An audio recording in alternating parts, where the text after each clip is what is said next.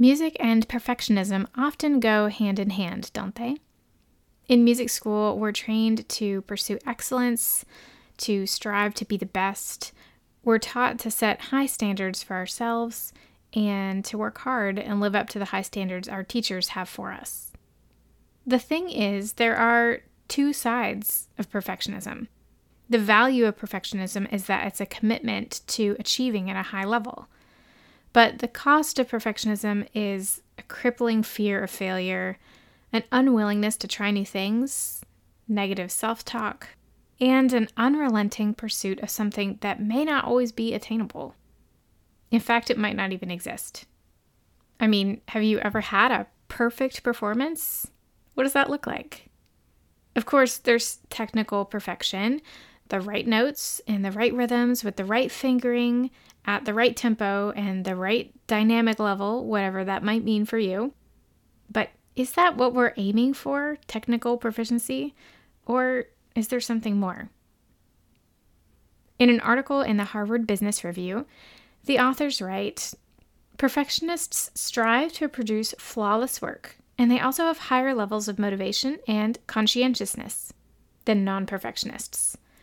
However, they're also more likely to set inflexible and excessively high standards, to evaluate their behavior overly critically, to hold an all-or-nothing mindset about their performance, and to believe that their self-worth is contingent on performing perfectly." Studies have also found that perfectionists have higher levels of stress, burnout, and anxiety. Fun, right? We have these high expectations for ourselves and this deep desire to get it right, to avoid failure, to appear capable and competent and prepared. Sometimes this is a screen to hide a deeper fear and insecurity. I'm speaking for myself here, but maybe you feel this way too. Perfectionism can drive us and help us achieve at high levels, but it can also cripple us and keep us from moving forward at all. It's a strange paradox, but it's one that I think we need to talk about in the field of music, and especially in teaching and learning. So much of music creation and performance is subjective. There isn't one perfect way to do something, and yet we still find ourselves chasing the elusive perfect performance. What expectations do we set for our students, knowingly and unknowingly? What expectations do they have for themselves? Are they healthy and motivating, or are they suppressing and hindering their musical development and growth? Today, I want to share a story about a former student of mine, a second grader in his second year of lessons. This happened a few years ago, but I still think back to our lesson that day, and I wonder what happened in his life leading up to that moment, and what's happened in his life since then. I'm Ashley Daniel, and you're listening to Field Notes on Music Teaching and Learning. Writing field notes is a way of documenting and processing what we see in the world. This podcast is a collection of creative ideas, practical strategies, and thoughtful observations from the field of music teaching and learning. Here, you'll find creative and pedagogically sound teaching tips, fresh, new approaches you can use in your teaching, and insight into a few tried and true systems and creative processes designed to help you do your best work. Let's get started. It was a typical Monday afternoon. My second grade student came bounding into the room, full of questions and things to tell me since I had seen him last. He sat down on the bench, eager to play an arrangement of Sweet Molly Malone, a piece that I had suggested last week might be good for our end-of-year recital. He put his book up on the music rack and flipped noisily to the page, pressing the spine of the book to keep it from closing. He placed his hands on the keys, squinting up at the music to double-check his hand position, and began to play.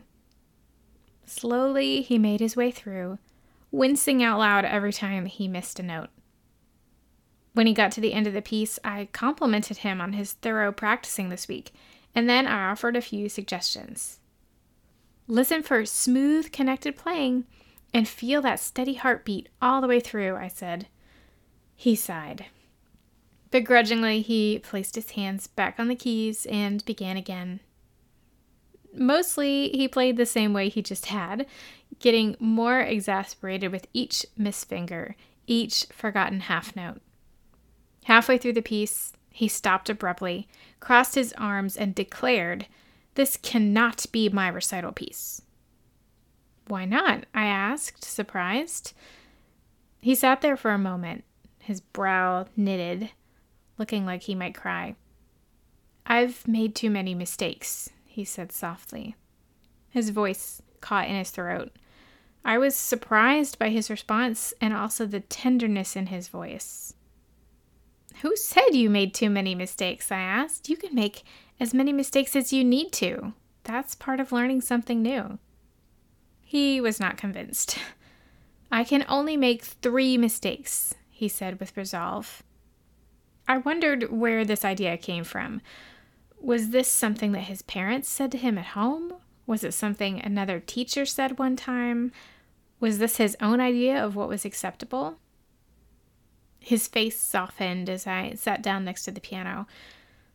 "I couldn't stay for the party after the recital last year because I made too many mistakes," he said quietly. My heart went out to him in that moment. Perhaps he misread the situation, I thought. Maybe they had somewhere else to be that day and they couldn't stay. Regardless of the reason, I could certainly relate to what he was feeling. We all can, right? We know what it feels like to aim for perfection and to keep falling short, to prove our worth, to feel accepted, to be loved. How often do we feel that perfection is what others ask of us? How often do we inadvertently pass this expectation on to our students? How often do we, in a moment of frustration, cross our arms and say, "I can't do this. I've made too many mistakes"?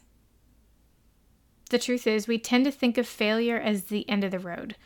But the word mistake actually means an action or judgment that is misguided, a miscalculation.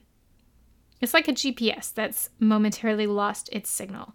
It's a detour. It's an opportunity to explore an alternate route. Learning something new always involves some amount of risk and uncertainty. There's a chance we won't get it or be able to do it right away, and that's a good thing. This is how we develop courage and creativity, learning to experiment without expectation, and to live without fear. This is how we discover and create things that we couldn't have predicted at the start. The legendary jazz pianist Dave Brubeck once said, "There's a way of playing safe. There's a way of using tricks. And there's the way I like to play, which is dangerously, where you're going to take a chance on making mistakes in order to create something you haven't created before." This is part of the process, and we are better for it. The truth is, people aren't counting our mistakes or measuring our worth based on our achievements. I believe there are people in our lives who are off stage cheering us on and telling us to keep playing. And so, with a spirit of curiosity and tenacity, we try again. We fail again. We create. We discover. We learn. As I sat on the bench next to my student that day, his arms still crossed, I looked him in the eye and said, "I'm so sorry to hear that, but I want you to know it's okay to make mistakes. It's not about playing perfectly. It's about celebrating how far you've come and all that you've learned this year. Let's try this piece again together." And we did. Later that spring, he performed Sweet Molly Malone for our end-of-year recital. How do you address perfectionism in your teaching? How do you help your students overcome these kinds of challenges in the music learning process? I'd love to hear your thoughts. Leave a comment on the show notes page or send me a DM on Instagram. I'd love to connect with you there. Thanks so much for listening today. For written notes, related links, and more information on today's topic, visit ashleydanu.com/fieldnotes. You can find me on Instagram at ashleydanu. If you enjoyed this episode, it would mean so much if you'd subscribe and leave a review in Apple Podcasts. This will help others discover this content in the future. Plus, I'd love to hear what you like about the show and if there's anything specific you'd like to hear in the future. Again, thanks so much for tuning in today. See you next time.